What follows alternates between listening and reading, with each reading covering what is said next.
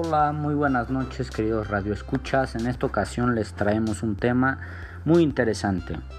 Vamos a hablar acerca de la química y las culturas mesoamericanas. Empezaremos mencionando la relación que hay entre la química y los materiales usados por dichas culturas. La respuesta es muy simple.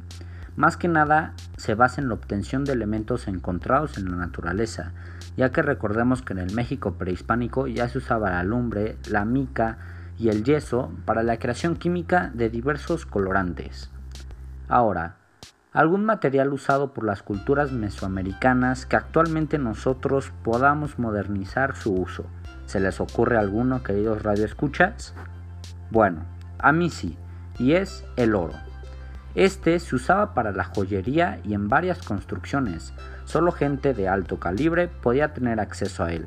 Ahora yo, para modernizarlo actualmente, lo utilizaría para crear estatuas de oro o accesorios de oro. Simplemente, ¿a quién no le gustaría tener unos dientes de oro, por ejemplo? También lo utilizaría como decoración en casas lujosas. Por último, ¿por qué se han preservado algunos materiales a lo largo de los años? Pues es muy simple, los materiales que usaban las culturas mesoamericanas eran de origen natural, como las piedras, por ejemplo. Sin embargo, un ejemplo muy claro de una construcción que nuestras culturas mesoamericanas hicieron hace miles de años es la pirámide de Chichén Itzá, y esta se ha ido deteriorando poco a poco, ya que los turistas solían escalarla, aunque recordemos que ha estado ahí por más de miles de años.